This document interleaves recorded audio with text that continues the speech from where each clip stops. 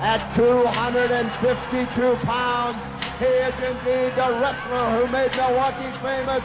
The one, the only, the Crusher. Out of Paradise Valley, Arizona. At 268 pounds, the superstar, Billy Graham. One of the all-time greats of professional wrestling, weighing 322 pounds, Larry the Axe Hennig. A very flamboyant Jesse the Body Ventura. That's Mr. B. You announced me as Mr. B. Your thoughts, Mad Dog? All-American and all-pro in football. Here is Wahoo McDaniel.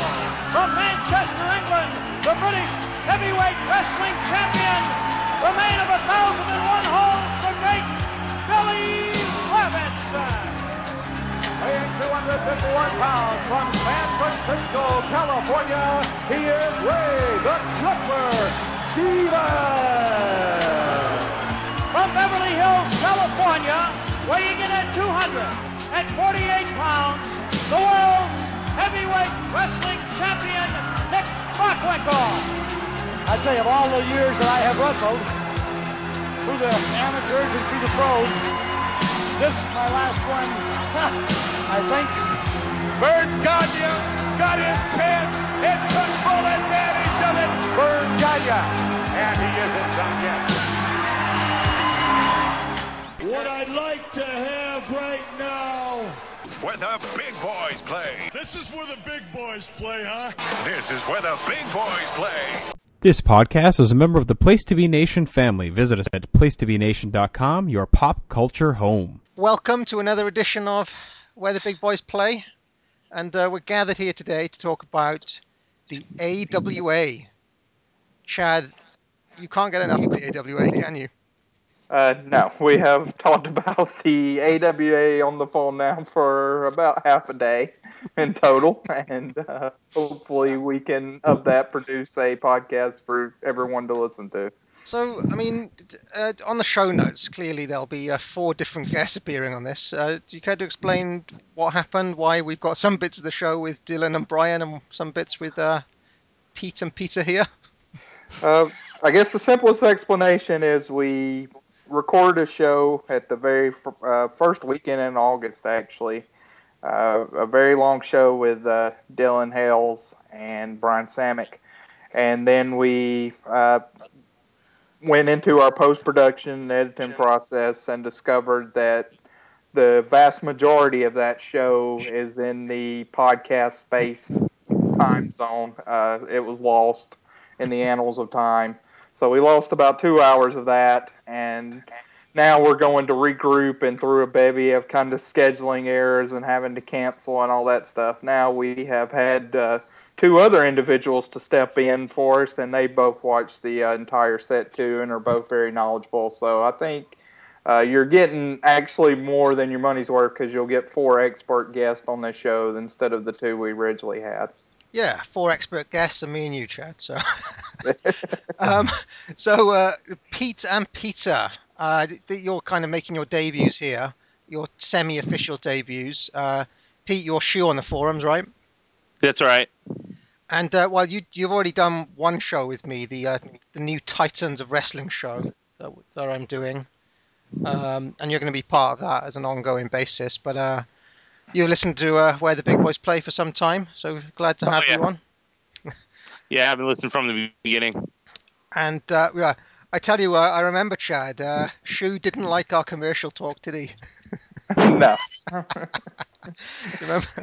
And, but that helped us. That helped us. I mean, I always welcome that. That's kind of the same thing with NWA fan. I mean, we always welcome that, and I think from that, we've really sort of hit our groove where we've sort of realized that between me and you, Parv, the wrestling analytical side is kind of our bread and butter and what we do best.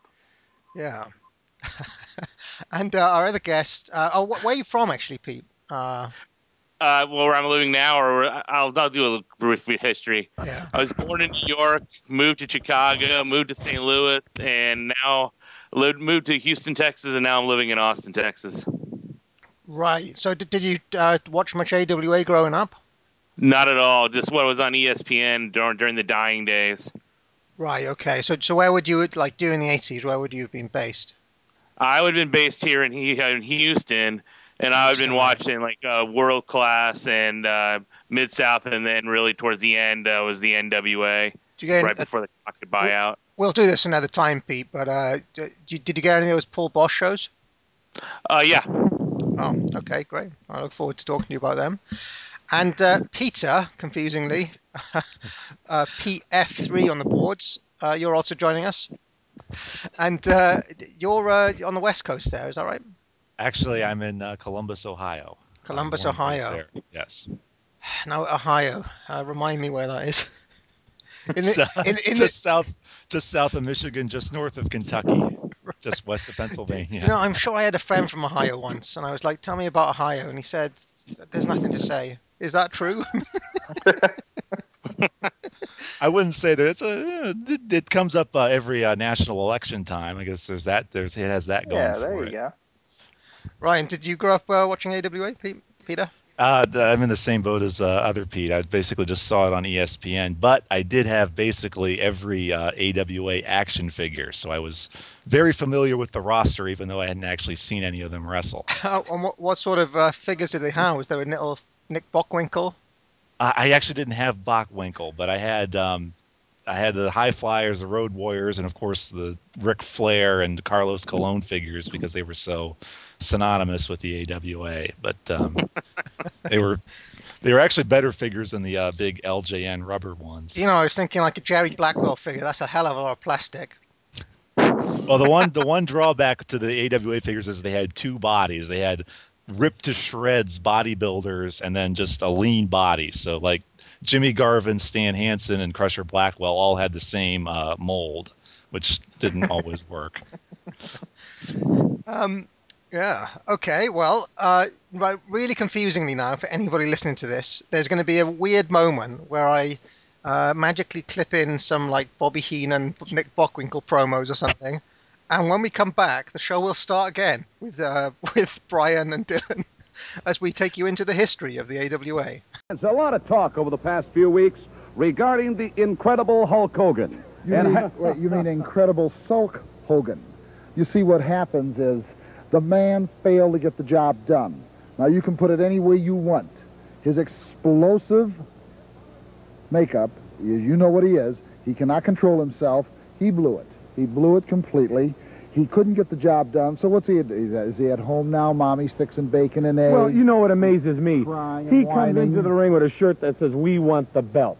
He's talking about Hulkamania. I'm going to do this for the people. I'm going to win the championship for the people. Where is he right now? Do his people know where he is? The Incredible Hulk, he's sulking someplace. He's the Incredible Sulk Hogan. He's probably at home in Venice Beach, California, and his mother's back has just gone out trying to get him out from under the bed.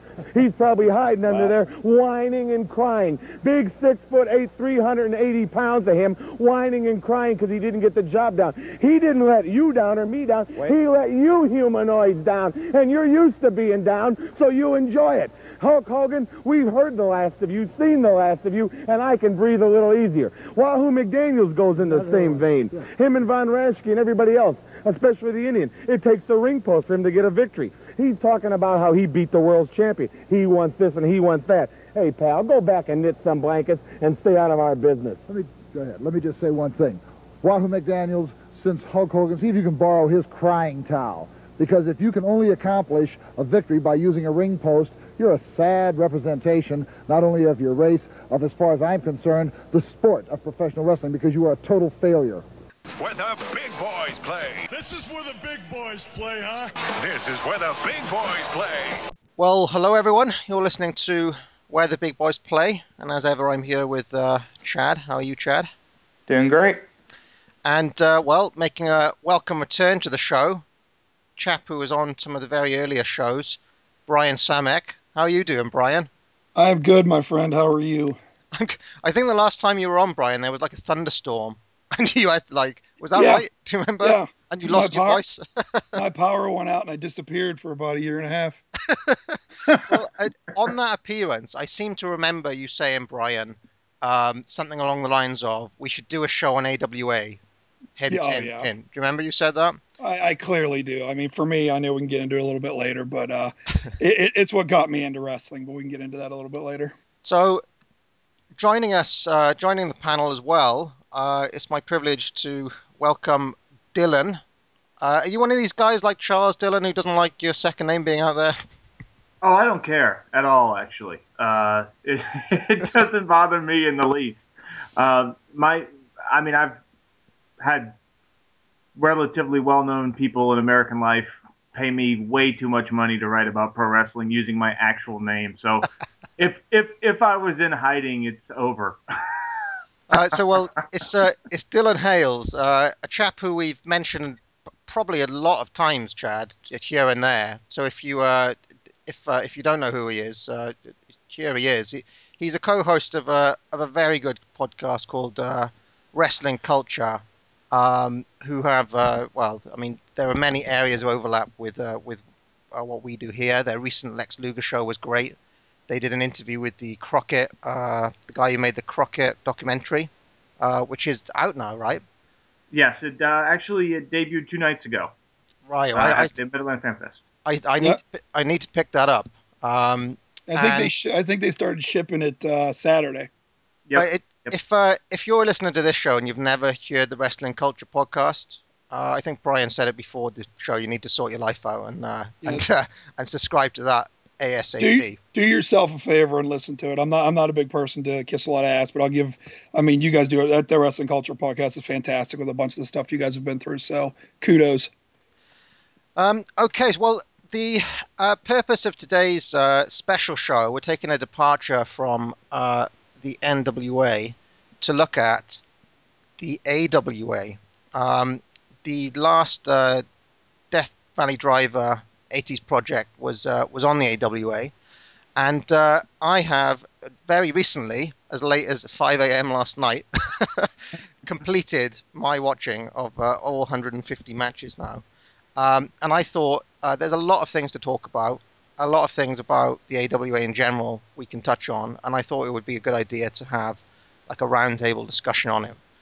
But before we do that, I do realize that not everyone who listens to this show is from the kind of Death Valley Driver, PWO neck of the woods.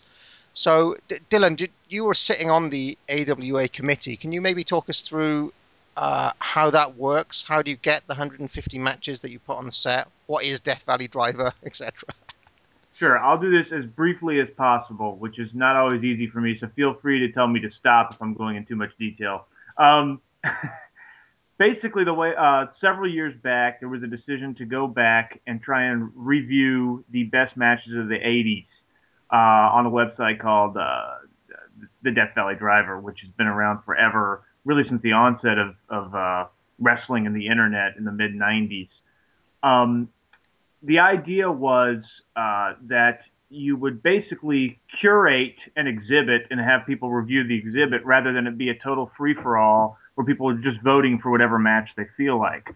So the way it works is you get a committee of people. Usually it's 3 people. Occasionally there will be some people that will have a little bit of input that are experts on whatever the promotion is. Like with this set, K-Hawk, who a lot of people may or may not know, but he's like pretty much the resident expert on all AWA things, footage, history, etc. On the web. He helped out even though he wasn't directly on the committee. But basically what happens is 3 people watch everything that we can find from the relevant time period of whatever the promotion may be. In this case, you're talking about a few hundred different discs of wrestling,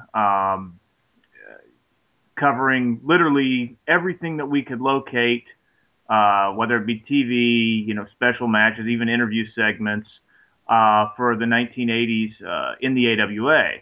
I was actually the first leg of the viewing process. There's 3 legs. You kind of shift the disc around, and that's how the team works. It's the most efficient way to do it.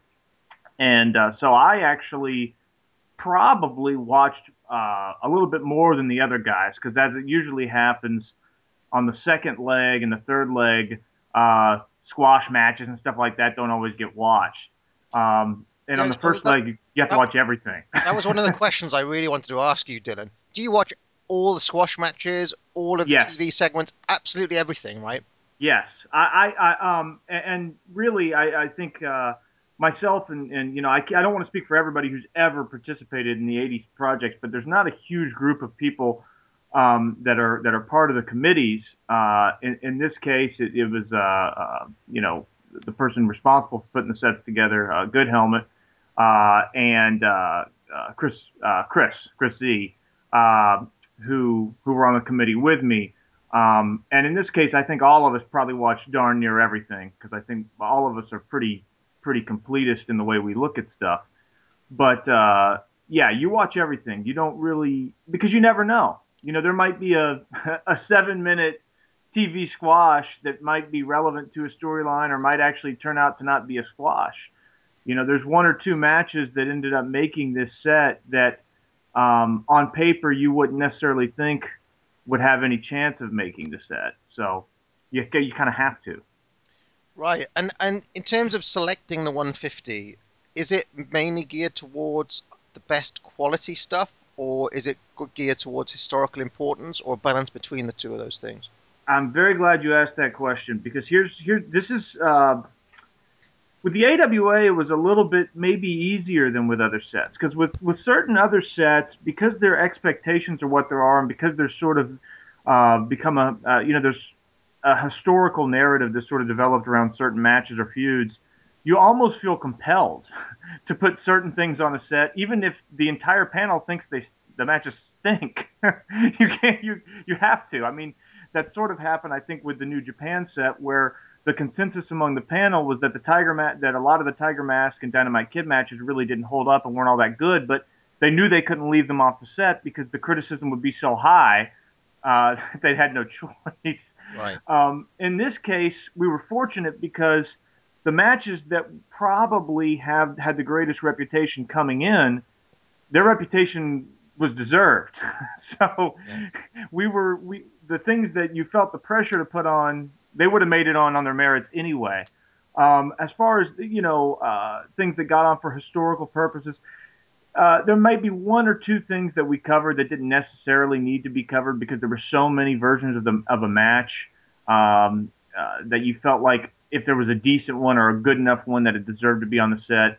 But for the most part, this is a pretty good composite of what the people viewing thought was the best of the best. I mean, you're never going to get 100% consensus.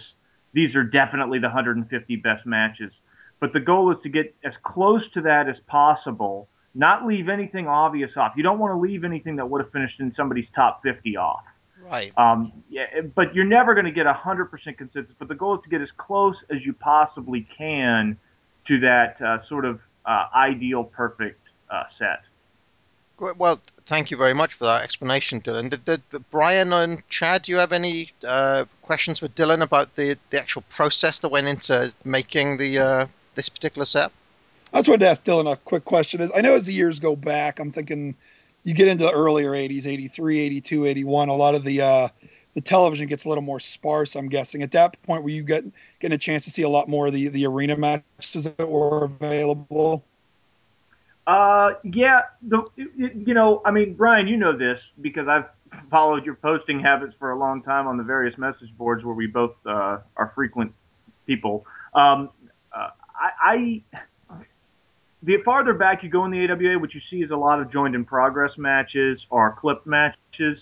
And that was actually probably the toughest decision on this set was, okay, how much of a match, can we have missing and still justify putting it on the set? And sort of the consensus we reached was you needed to have at least 2/3 of the match. If it was only half, it just felt wrong to put it on. So there was a couple of matches that were pretty good, like a Tito Santana versus Billy Robinson match, where you have about half the match, I think from 80 or 81, that we just couldn't justify putting on as a 150 proper because it wasn't the whole match. It wasn't even close to it. But if you go to the early part of the 80s, like you said, There's not a lot of TV that exists or that I know that exists in full form. So it mostly is arena matches and mostly, although not always, joined in progress or maybe a little bit missing or a little bit clipped. Right. Well, one of the reasons I really wanted to do this show is because I think it's fair to say that perhaps more than any other territory or promotion that has gone out of business, the AWA has certain preconceptions and associations with it that are, I would say, tending towards the negative. Okay, I think we're all reasonably familiar with what that view is. That it's slow, it's full of old guys, um, that it's boring, it's old-fashioned. I mean, is everybody familiar with that kind of narrative? I know our friend Chad Scott Criscolo, on the Place to Be podcast. Usually, when AWA is brought up, it's done with a sigh and a kind of begrudging. He associates it with all of the things I just said. One of the things I wanted to do just before we get into this discussion is maybe go round each of the members of the panel here and ask you to cast your mind back to before you were involved with this project or before you watched the set. What were your preconceptions of the AWA, maybe growing up or before you really became a kind of hardcore fan? I'll go with you first, Chad. I mean, when I got this set, probably the thing I was most looking forward to with the set was watching some of the guys that I was most familiar with their WWF work, like Mr. Perfect or a Hulk Hogan. Even some of these guys, kind of in the beginning or the onset of their career, that was probably the thing I was most looking forward to, was seeing them. I mean, I did have the preconceived notions of what the general thing is, that AWA was not willing to change with the times or whatever. But I think I'm pretty lenient in liking a bunch of wrestling that a lot of people don't like. So I figured I would mostly enjoy the action as far as the matches that were selected. But that was probably the thing going in that I was most looking forward to. And Brian, I do think, but Brian, before you even say anything, that you're a little bit unusual in that you are pretty much somebody who has extremely fond memories of AWA. You kind of look at it as the same way, with the same kind of fondness that a lot of people look on, WF and other promotions, right? I do. I mean, I would consider All Day and salivate all over it. I don't know why, but for me, I mean, from the age of 7 to 11, from 85 to 89, it's what got me into wrestling. It's, the bloodbath in September with the Rockers of 86, with the Rockers and Rose and Summers took me from a fan to just, all I wanted to watch was wrestling. And then seeing Bockwinkel and Hennig at the end of 86 made it obsessive for me. There's so many memories I have from watching the AWA growing up on, especially on ESPN, which is all I got to see living in Pittsburgh. And it's just one of those things where I couldn't wait to run home to see it. It didn't have the glitz and the glam and of even of WWF in that time in the 80s. But for me, it had that more just feel of, wow, this is a wrestling match. These are two guys that are just going at it to fight each other, hold for hold. It had a lot more believability to me, and it took all the lights and that away and just made you focus on these guys are in the ring. They've got to make this look good, and nothing else around it's going to, enhance it. They've got to give it to you, plain and simple. Yeah, and one of the it was a talking point that I think Will brings up on the 80s party podcast, the watch throughs they did. Brian, I know you've listened to a few of those. He mentions that one of the differences between this set and a lot of the other sets they've done is that there aren't that many people who have a vested emotional interest in a lot of the guys involved in the AWA. I think he made the point that nobody had a Nick Bockwinkel poster on the wall. Nobody really kind of cares when people talk about Bockwinkel as a greatest of all time type candidate. It's done kind of grudgingly. But you are that guy, right? You were the kind of kid with the Bockwinkel poster on the wall. I was. I honest to God, I was eight years old when everybody and their brother was Hulk Hogan. I'm liking this plus 50-year-old guy, in the ring with his 60s hairdo almost. And I don't know why he sold himself so well. He had that I'm better than you, that I'm better than you interview style that it wasn't over the top, and it just hooked me. And that's the end of his career. As I've got into collecting wrestling and stuff over the years, I've got to see a lot more of him earlier, and it just made me like him even more. And honestly, without the AWA, even when I decided to go back and start really getting into the history of wrestling in the early 2000s, I don't think I would have gone back to start diving into a lot of the stuff I've learned to come and love over the years without, wanting to find the two matches of both the Rockers match and the Bockwinkel Hennig 60-minute draw. Without those, I don't even go back and get into know what I know now. And Dylan, do you think that comment from Will was fair? That it's basically a promotion that people have far less emotional vested interest in than, say, Crockett or WF, for example? Well, I think I don't think it's unfair. I think it's a promotion that was never really a target of anything like this prior. A target, but it was never really focused on prior to this in any way. I mean, aside from K-Hawk, of course, who I mentioned earlier, who's done God's work, scrounging for AWA footage and putting together some excellent sets on various wrestlers and time periods in the promotion. There really hasn't even been within the tape trader community. I still use that term tapes because that's when I started doing this, that's what it was. But there really was never a heavy focus on the AWA. I don't want to say that it was completely ignored because I think that would be a minor exaggeration, but it's not just that, people didn't. I think people did have an emotional investment if you lived where the AWA's epicenter was. I mean, if you look back now at how those fans are reacting and how interested they were and how invested they were in these guys, obviously it was a hot promotion during its high point up until really about the middle of '85 when the bottom sort of fell out business-wise. But when we think as Americans, especially, I can tell you, and Americans see everything through the lens of the East Coast.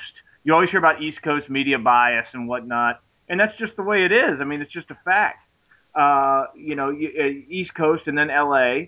And obviously, the AWA wasn't really associated. It wasn't really associated with any of the major media markets aside from Chicago, which is sort of an island unto itself.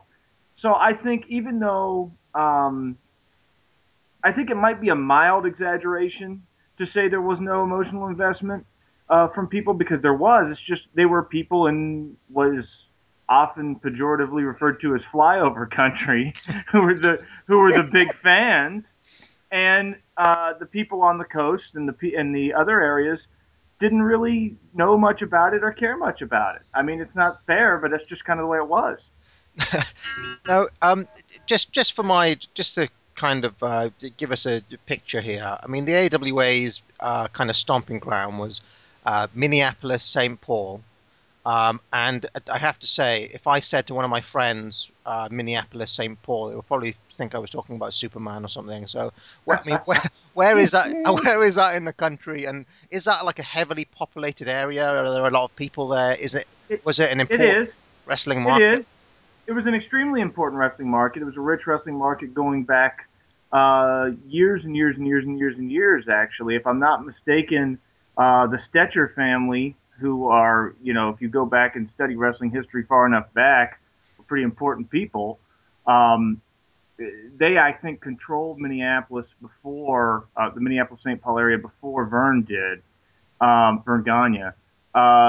My father, his side of the family is actually from Minnesota originally, which is one of the reasons I was excited to do this set, because I have my great-grandfather actually knew Vern Gagne and Lou Thez, actually. So I was excited to do this set in part because of those roots. But Minneapolis-St. Paul, it's not in the upper tier of large American cities, but it's in the it's in the Great Lakes region. It's very Minnesota obviously borders Canada, And the Twin Cities it's a big metropolitan area. I mean, it's not a small area by any stretch of the imagination. It's not, Chicago was the biggest city in the AWA territory in terms of actual size, population, metropolitan area. But the Twin Cities would have been a large city then and would still be considered a large market now, fairly large market now. Ooh, you bet I got something to say. You check it out. Ooh, the most beautiful body in professional wrestling. And I got something to talk about. Everywhere I've been going throughout the country, I've been touring with Fleetwood Mac. I've been partying with REO Speedwagon. Why, I've even arm wrestled the werewolf of London, Warren Zevon. Well, let me tell you something about Chico Santana. Tito. Chico. You know, a few years back there was a show on television called Chico and the Man. Yeah. Now you got Chico, and right in front of you, Jack, you got the man. The body. The body, the man. Well, you know, it's not often, Mean Gene, that champions go looking for challengers. Generally, it's the other way around. The challengers look for the champions. I am the hottest thing in professional wrestling. I am the baddest dude that walks the streets today, Chump Hogan. And you think about that, Chump, because you could not beat me. You could not even beat Sylvester Stallone in the movie Rocky III. It was a draw. I'd have squashed that peanut in 30 seconds. I'm going to pick up that big Andre. I'm going to press the dude once, press the dude twice, Jesse, and then toss him right out of the ring. And Adrian and I are going to walk with 50 grand when just the two of us are left. Ain't that right, Adrian? Wait. Have you checked out the lateral deltoid lately? The lateral deltoid? Check that out. Everybody's chicken to wrestle me. You know why? Because I have a good habit of making people physically exhausted after wrestling matches. They cannot get their breath because I am like a Vegematic out there. I slice and dice and I tear people apart. Everybody's chicken to wrestle me. Because, baby, we are the best. We are the best of the 80s. You know, that kind of talk... East-West connection. Sooner or later, gentlemen, you will eat your words. You can't be that overly confident, really. Never, baby, never. You might eat that mic. And I want to say hi to Phil Lesh and Jerry Garcia, the Grateful Dead. Check it out. I get more beautiful looking every day, yeah. So now we're back, and we're going to talk about some of the kind of experience of watching this set. Because, I mean, it seems to me that there's really three distinct different periods documented on the ACs here. There's the kind of 1980 to 84 period where the promotion's clearly still in its heyday. You get that big match with Bockwinkel versus Vern Gagne. You get the stuff with the high flyers, and the arenas are still clearly full and they're playing big venues. And then you have the kind of 85, 86, 87 period where Hennig, kind of Martel is the champ for a while, and Hennig is kind of working his way up the roster. And then finally you get the kind of real dying days, really 88, 89 time. Would everybody agree with that kind of breakdown? Yeah. Yeah, in general, yeah. So one of the things I wanted to ask the panel here is what are some of the quirks of watching AWA as opposed to the other promotions that we might be more familiar with, like WF or Crockett, say? And Peter, I'll ask you first. Well, I guess the big thing that jumps out is the tag matches, which all had, or all up through about 86, universally had a double face and peril segment, basically. You'd have opening shine by the baby faces and then heat on one of them. They'd make a hot tag and the whole process starts over again, where the other baby face would shine for a bit, then he'd get cut off and then he'd get worked over. And they were able to work this formula even in matches that only went 8 to 10 minutes. They weren't all 20-minute matches. The only exceptions to this were like the cage matches, which were all worked tornado style, basically. Tornado style, do you want to explain that a little bit? Just all four guys in the ring at once with no tagging. Right, yeah. Anything to add to that, Pete? Yeah, the tag thing was, exactly. Really stood out for the most part and stuff. Other things, like I thought it was really cool, was like Hogan seemed like he was having like a lot of fun as opposed to like thinking about his gimmick and thinking about how much money he was making. Seemed like he was actually enjoying himself. Yeah, and we'll definitely talk a bit more about Hogan in a bit. And Chad, any other kind of general comments about the AWA style to add? Yeah, I have a couple of things. One is their treatment of legends. Vern Gagne is very protective, even in the twilight of his career. We don't get a ton of the Crusher on this set, but he was extremely protected. Mad Dog Vachon. They really kind of, whereas I guess I mostly associate any legends, and they're called that. I mean, anybody that's called a legend in the ring, either being in a little showcase legend match like Great American Bash 1990 with Harley Race and Tommy Rich, or the Slamboree Legend showcase matches, or simply they just come out in like a tuxedo at the Hall of Fame ceremony, like what modern WWE does now.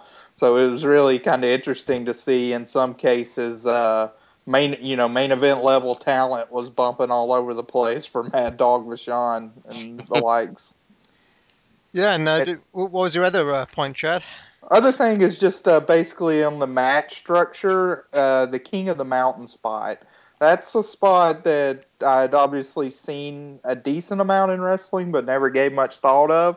But the heels, especially Bockwinkel, throughout this set, really used that spot as kind of a way to get a set a tone for the entire match. And I thought they did a good job of, once the heel got control of the match, they would use that King of the Mountain spot, and then you'd start working towards the heat section.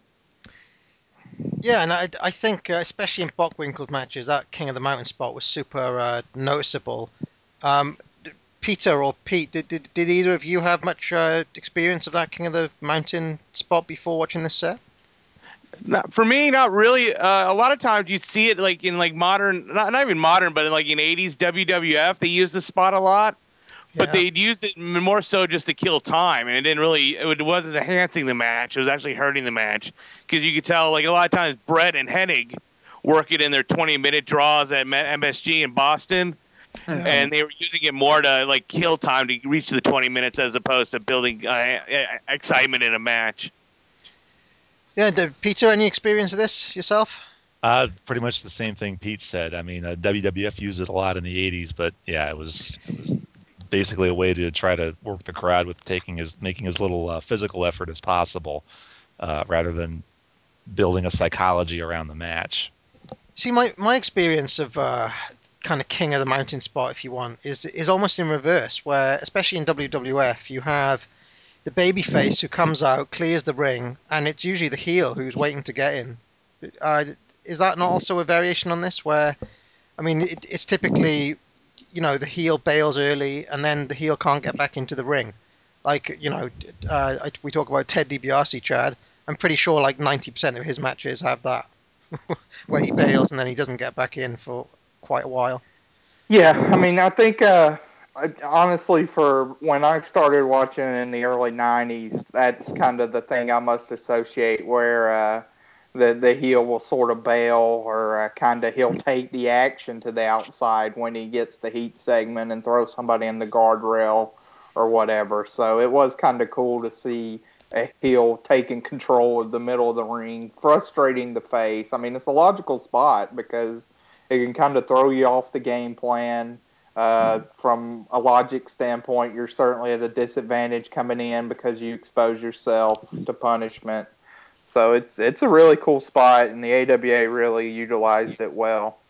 I did actually just see a match from 1984 WWF, Dr. D. David Schultz versus Hulk Hogan, where Hogan's like all bloodied up and they've censored the blood, and Schultz does the King of the Mountain spot against Hogan in that match before Hogan absolutely kills him. So there we are. Do track that one down. But my main comment was long shine sequences, long shine sequences. Not just in the tag matches, but in the singles matches too, especially in the first half of the decade, where, I mean, it wouldn't just be a 2-minute shine sequence. It would be maybe 10-minute of shine sequence with a heel absolutely flying everywhere for the babyface. Would you all agree with that? Yeah, I mean, there was definitely a good bit of shine sequences. I don't know. I mean, I think in the NWA with kind of what the term the blowjob babyface teams like Rock and Roll Express and Fantastics, you see that as well. But we did see that, it seemed like from what I'd seen, kind of predated that because the high flyer matches in the first part of the set featured a lot of kind of shine for them. Yeah. It just seemed to be like usually the heel has to wait a little bit longer for their heat or control segment. But that may have just been me watching the early.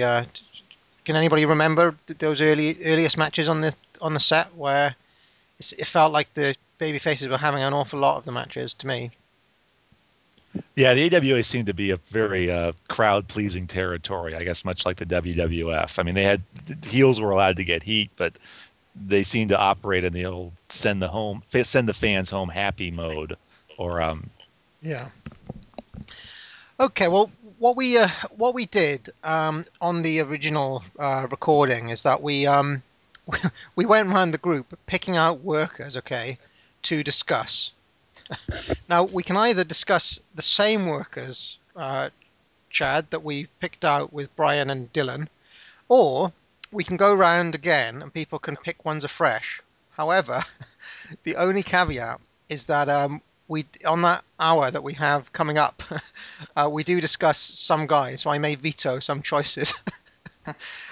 So I'll just go around the group, and if you could pick a worker that you'd like to discuss, and we'll talk about them for a bit. So I'll start with you first, Peter. Anyone in particular you'd like to highlight? Well, I think he only has one or two matches, but I feel like highlighting just because I was so surprised by him. But that would be Big John Studd, a guy who I thought never, ever had a good performance in his career. And that's not just watching the WWF, but some stuff in Japan and the 70s and Mid-Atlantic. He really isn't any better in those settings. He turns in a genuinely really good performance in the tag match with Crusher Blackwell against the High Flyers. He sells really well. He bumps really well. He takes a power slam from Brunzell. I don't know why Brunzell didn't get $15,000 for that, but Studd was the better worker of the team in that match, and maybe it was just a fluke, but that's what jumped out at me. Well, I can't even remember the Big John Studd. I can remember him appearing, but anybody else got any memories of the Big John Studd performance? I think that's I remember him. Go ahead, Pete. Oh, sorry. Go ahead, He looked really good in the match against the High Flyers with Blackwell. I really enjoyed the match. I think I had it ranked as my 5th favorite match on that disc. Yeah, that was super early on, right? The 1981 Studd match. Yeah, it was disc 1. Is that the only time he actually appears on the set, Studd? Is that his I only think appearance? it is. Wow, a one-match wonder from Pete there, Peter. Okay, well, any other comments on Studd before we move round? I mean, I've always thought that he's one of these guys who just wasn't very good. So that's definitely the best match of his that I've seen. I remember enjoying that match.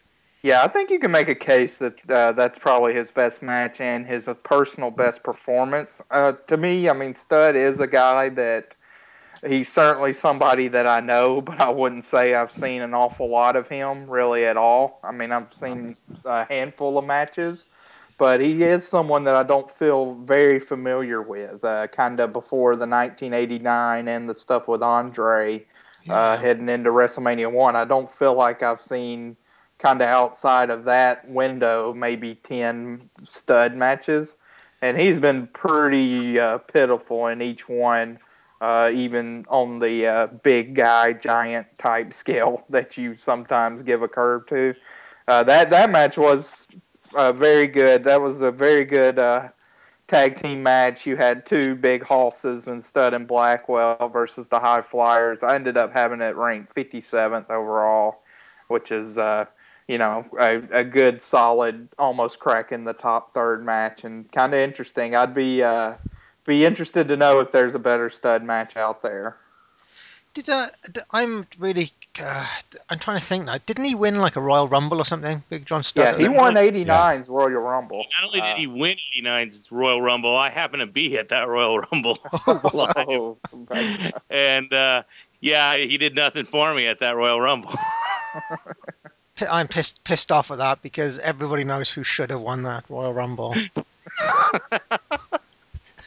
No, come on. I mean, he should have won it, right? Everything was set up. He should have. It was. He paid off the refs. He bought his number 30 spot. Come on. Sorry, I was. That's old wounds there.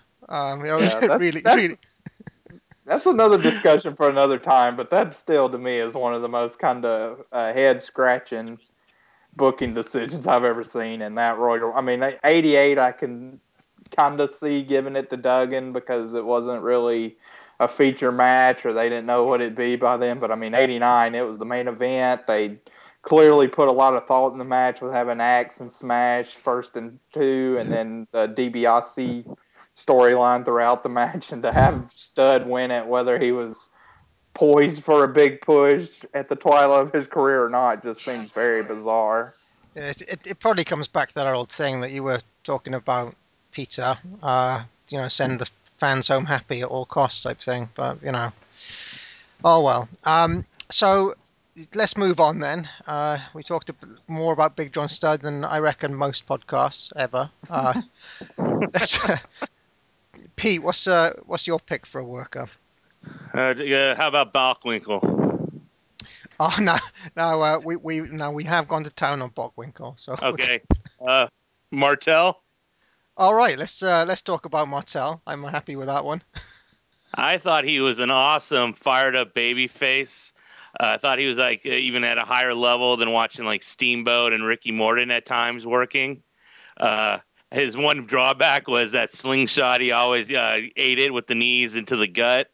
But his little dance, little fired up dance, and he had good psychology working. Like he could work a body part. Like him and Bockwinkel's stuff was just fantastic. But he was even having good matches with Boris Zukov and stuff. It was just, yeah. I mean, I always knew he was a good worker, but watching him in the AWA really opened my eyes because most of my stuff with Martel was when he made his comeback on Nitro and his Strike Force stuff in the WWF because his heel work really wasn't all that great. It was mediocre to solid in the WWF. So watching him work his full-fledged babyface stuff really wants me to track down a lot of his Quebec stuff, his Montreal and his international stuff because I mean he looked great here on this set. He looked really strong on the All Japan set when he's working with the guys. Yeah. He's just a really good baby face. Yeah, Peter, anything to add? I find it interesting that Pete compared him to Steamboat because that's the comparison I've been making too, and I'm not sure that Martel doesn't come across as better when you compare the All Japan work where I thought he outworked Steamboat, and Steamboat's not on this set obviously, but I would put this up against just about anything Steamboat did in the NWA, at least before 1989. Well, it's been one of the big talking points with you on this show, Chad, ongoing, that you've always criticised, I'd say always, but you're a little bit more critical of Steamboat than a lot of people. And isn't it that you say that he lacks fire sometimes? Yeah, that's something I have, and I think this is an interesting venue where we can kind of compare Martel and Steamboat because I know Pete is personally a real big Steamboat fan. So I will say that Martel on this set really kind of opened my eyes. I mean, I've always liked his arrogance character, but I can kind of also see that it's in the Mr. Perfect vein where it's a character first, work rate second type deal throughout his WWF run. The glimpses we saw of him in All Japan I thought was very good. I mean, I enjoyed his Choshu matches. But here, he really stepped up and elevated himself in my eyes. Actually, as we were just talking, I was watching the Wrestle Rock match, him versus Harley Race, and that match kind of blew me away again on this second watch. And he is fabulous in that match, showing great fire. There's one sequence in that match where he fires back with 4 just insanely stiff punches right to Harley Race's face. So he was very good at kind of looking like a clean-cut babyface coming in, but not afraid to kind of rough it up and mix it up and really build sympathy for himself. Yeah, and well, I mean, a couple of things with Martel, right? when you look at what you need to have for a great babyface performance, he can generate sympathy, right? And he's great at taking a beating. He's really good at selling. And I can never remember what the match is, but there's a particular match here where he's pulling the apron. Can you remember that spot there? Yes. Yep. Yeah. That's with is that with Saito? Pretty sure it's with one of the Saito, yes. Or is it that Jimmy Garvin match? Or no, it's Saito. I think you're right. But I mean that's such a simple spot, but he really looks like he's dying in that hold, and he's grabbing the apron. He looks like he's taking a tremendous beating there. And then I think you've all mentioned it. His fire is, I'd say it's up there with the best kind of. He does the best kind of fire that I can remember seeing of anyone. I'd put him up there with. Who else would you compare him to? I think he's better than Steamboat when it comes to the firing up part, certainly. But that's my personal take. And this set showed that, I think. And I think when the Portland set comes out, I think it's going to open up even more eyes because he gets to work Buddy Rose, and he has 2 tremendous matches with Buddy Rose that made tape. He has another one with Harley down there in Portland that's awesome. And he worked with Piper as a tag team against the Sheepers a few times, and they're all just great matches. I look forward to that stuff. And Charlie, I should mention that that Harley race match was one that I went wild for as well. I thought it's just you won't see a better match like in a vacuum. No real context, just a big show match out of nowhere where they're throwing bombs, and it's a lot of fun. I love that. Yeah, I had it outside my top 20, but I'm thinking I'm gonna have to do some reslotting, and it'll probably slide in right now. But so I guess we can kind of go around, and I'll start with you, Parv. There's been discussion in the last couple of days with sort of a tier system of workers. Yeah. And I'm kind of interested where Martel would slot in. I kind of still am, I guess, a little weary because, it feels like I've seen a decent amount to judge, but it doesn't seem like I've seen as much of him as a lot of other people. Like, I've certainly seen more Steamboat than Rick Martel still, or actually analyzed matches. I haven't really sat down and analyzed a lot of those Rick the Model matches in a while. So I'm kind of wondering where you would slot it. For me personally, I'd probably be a tier 3, I guess, and then the Portland stuff may even elevate him more. Yeah, well, one of the things that Nick Bockwinkel says, and he says it on one of those, I think he says it on the 70s Legends of Wrestling show, or it could have been the tag teams one. He makes the appearance on the 24/7 Legends of Wrestling show. And Okay. Bockwinkel says on there that they kind of missed the boat on Martel. That they gave him the run in '85, but actually it was too late by then. They should have made him the champ in 1980 because he was even better in 1980 than he was in 1985. So that interested me because it suggests that. And from what you're saying about the Portland stuff, Pete, this seems like it's true. That it seems like he was even better before this point. So maybe this is not. Maybe this '85 stuff is not even peak Martel. But from the stuff I've seen, he's about the tier 3 as well. Unlike Steamboat, he doesn't quite have that bevy of 5-star matches that I've seen. They're all kind of 4-star solid efforts, from what I can remember, both on the All Japan set and on this set. There's not that one classic match there. Would you agree? For me, the Mr. Saito match is probably the closest I can think. That's a top 20 match for me. I don't know if star rating rise, it'd probably be about 4.25 around that area. I thought that was a really great match, though. Pete? I was pretty blown away by a lot of his matches on this AWA set. I thought him and Bockwinkel and Martel hit a couple 4.5-star matches on the set. Nothing at the 5-star range. I loved his match. He had a great match with Jumbo on the set that I loved because it was another bomb throwing affair and stuff. Again, I'd have him in a tier 3, maybe a tier 2. I think I've seen a little bit more than you guys. But again, his model work does hurt him a little. because it's not as. I mean, it's still solid work, but it's just not. It's not as good as the stuff in the AWA in Portland. Right. Peter. Well, as I alluded to with the '89 matches with Steamboat, that's where Steamboat does have him beat, is the really high-end classics, because you got the 3 matches with Flair, and you've got the Final Conflict too, which might also be a better match than anything Martel has. That said, I had the August 16th of '84 Bockwinkel Martel match at number 5, and I had it as the best singles match of the set to that point. It got surpassed a little bit later, but it's been a while since I've watched it, but I don't think I'd have a problem calling that about 4.5 stars. I don't think. Yeah, I mean, do you think that you say the model work hurts him a little bit? Do you think there's an argument to say that he just wasn't being played to his strengths there, though? That this guy is, he is good at being a babyface, and therefore don't play him as a heel. Oh, he's by far way better babyface. But I mean, it's still steel work. Still was pretty good. Like, I mean, that Jake the Snake blindfold match. I mean, that's I love that match. Right. Yeah, I mean, he's got he has that weird feud with the match and Shawn, doesn't he? I mean, but a lot of that stepped up to the plate, and it was great to be. He followed Jake perfectly in that match. Yeah, that's a really good angle overall. In late '90, early '91, that's kind of, I know Peter just went through that fairly recently in the '91 yearbook, and that was very fun to watch develop.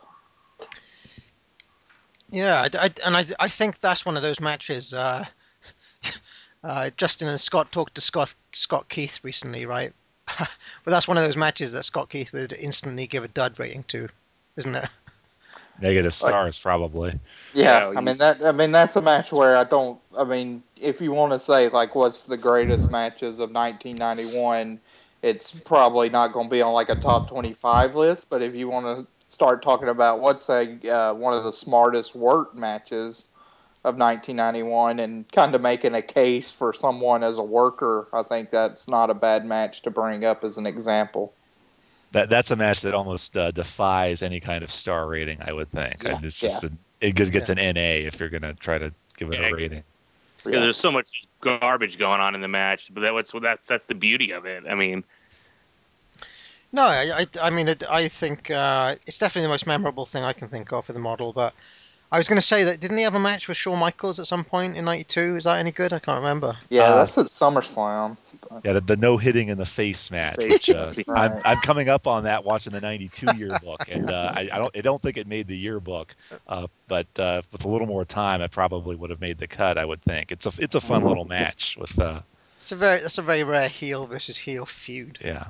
Yeah. And I liked his stuff with when he feuded with Santana. I thought the matches were solid. I mean, with that type of talent in there, it sure better be. Did they ever get a proper blow off those guys? Because it seemed like they never did on the big shows, on the big pay-per-view shows at least. No, they were used on Saturday night main events.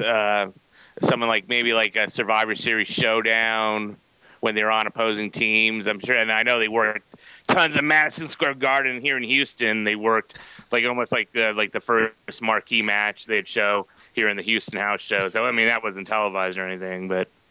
Do you know what's awesome about that? It's '93 and in the Royal Rumble, Tito's still that's his one reason to be there, to go after the model. Speaking of Tito, we should mention that they've got a pretty good early outing here on this disc as well. On the set, it was against the High Flyers. You remember that match from '82? Yes. Yeah, that's the one that we have. About how many minutes of that match actually was clipped? About 8 minutes, I think. Yeah, that sounds about right. Yeah, I think we get about 12 minutes or so out of 19 or something like that. The finishing stretch was really hot. That I mean, we're talking about August of 1982. That was worked as a very kind of hot, high octane, exciting finish with a pre-Strike Force Martel Santana versus the High Flyers. I think in the before the set, that was kind of when I listened to the podcast before the set and heard kind of the rumblings. That was a match I'd never seen before, but it was getting a lot of hype, so I was kind of prepared for it. but it lived up to my expectations. I have that as in my top 25. I thought that was a great athletic contest. I think it's fair to say, coming off the All Japan set, we were all kind of looking out for Rick Martel on this set, right? I mean, he was one of the guys who you'd look down the list of matches before it came out, and you'd think, right, well, I'm looking forward to seeing that match because Martel's in it, and I want to see more of Martel. Were there any other guys in that kind of boat who you were looking out for before the set came out? And I'll ask you, Chad. Well, I mean, for me, it's pretty obvious, but Blackwell. I mean, Blackwell's somebody I'd never watched much, and the Billy Robinson match was great. I actually liked the Funk match a good bit, too. So that, I guess, is probably the only one I mean, I was interested to see Jumbo in an American setting. Yeah. So you had that as well. Well, what about, I'll mention a guy, because for me, like, I think our friend Dylan, who you'll have already heard earlier in the show, and you'll hear him later on, talked about this guy so much before the set came out that it was almost impossible not to go into the set without some expectation of Crusher Blackwell. Would you all agree with that? Yeah. I mean, yeah. Yeah, you were all like, because I mean, Dylan was like, he's got like the longest thread in the world on Blackwell, and he must have talked about him on his wrestling culture show for, good couple of hours. And I was thinking, well, like, is this a case where Dylan is just hyping this guy, or is he really that good? I honestly, because he went on about him so much, I came into the set thinking this guy can't possibly meet the hype, can he?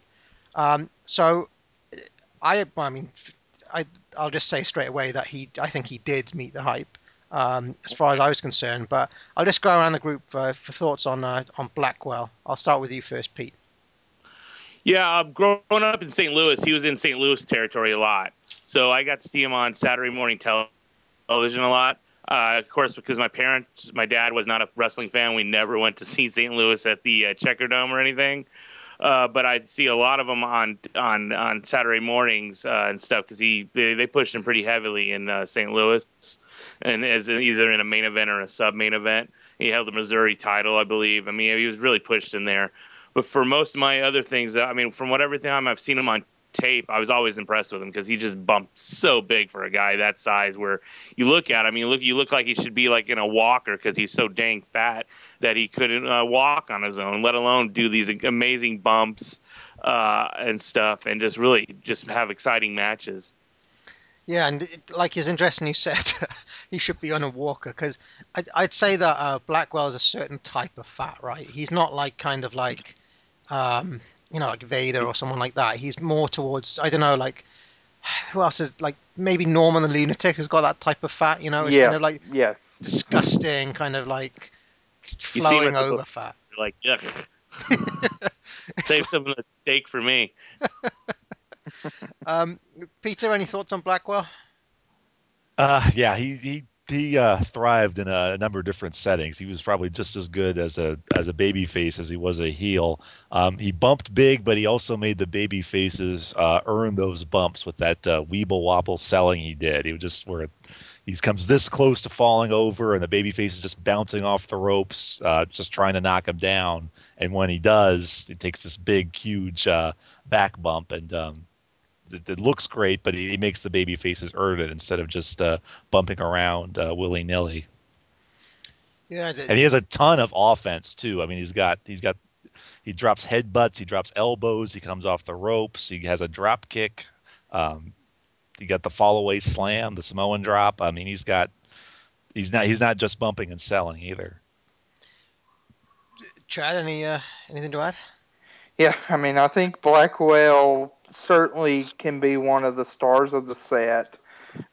He does a ton of things well.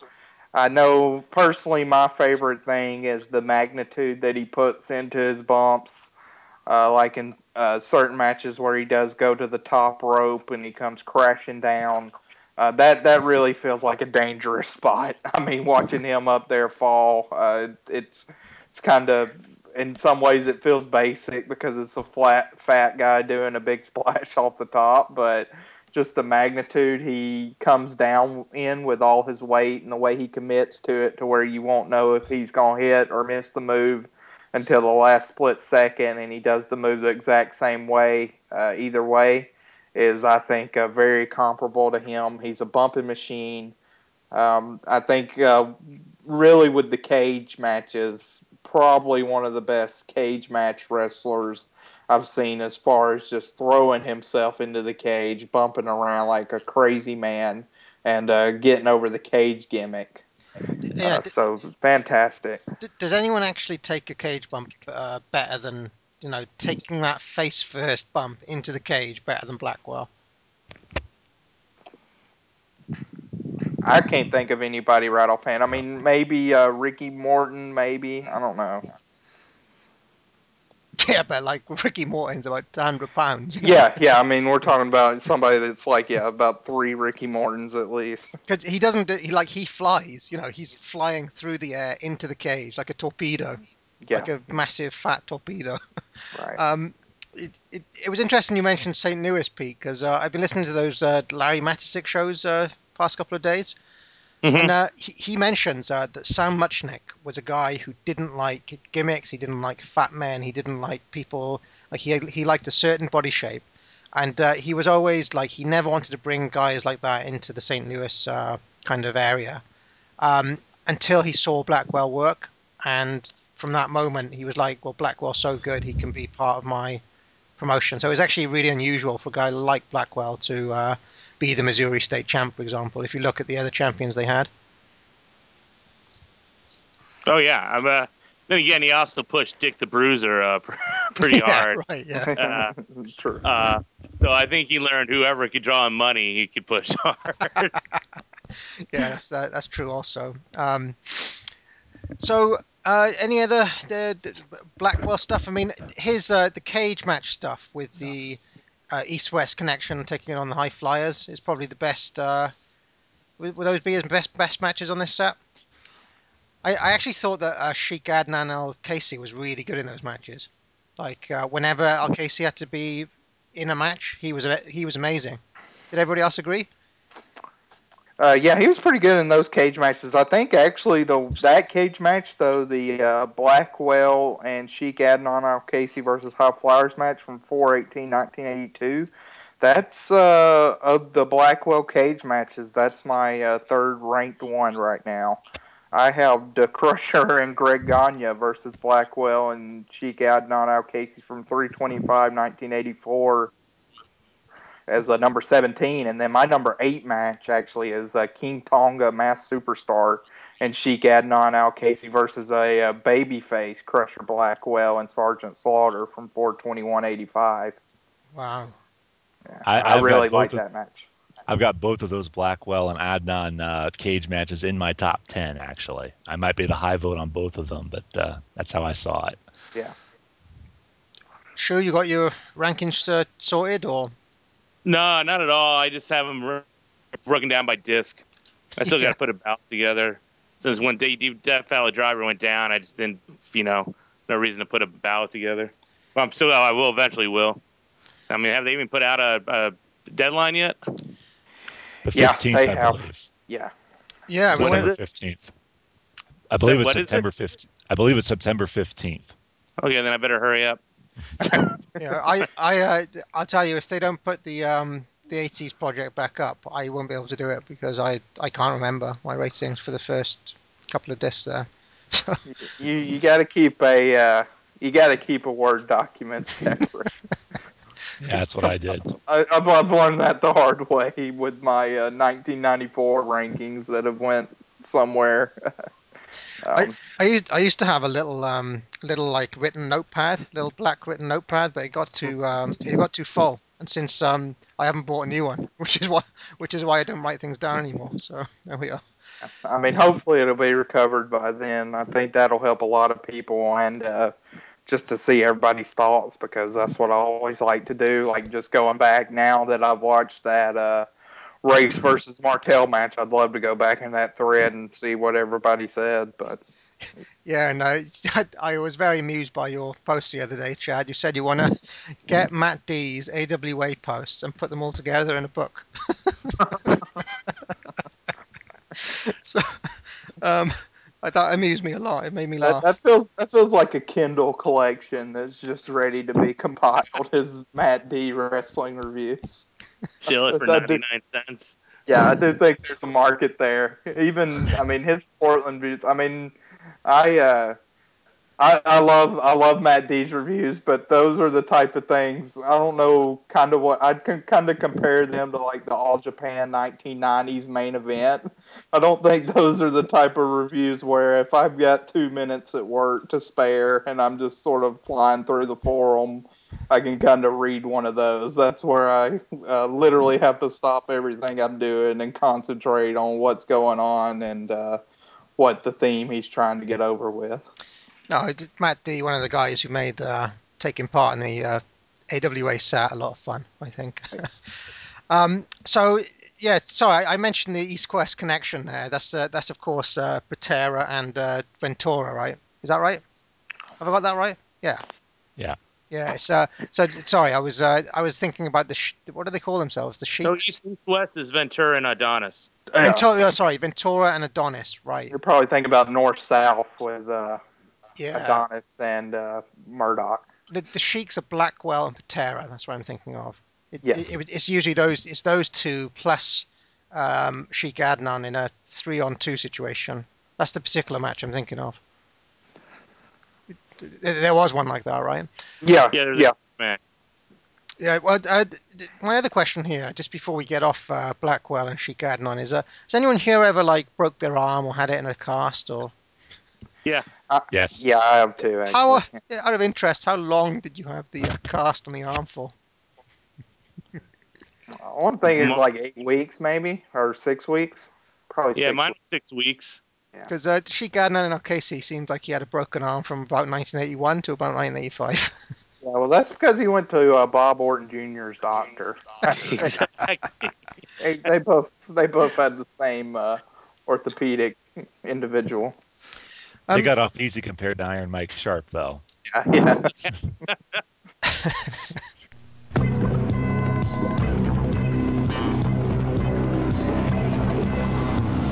You've been watching All-Star Wrestling, produced by the Minneapolis Boxing and Wrestling Club in wrestling arenas throughout the world. Executive producer, Vern Gagne.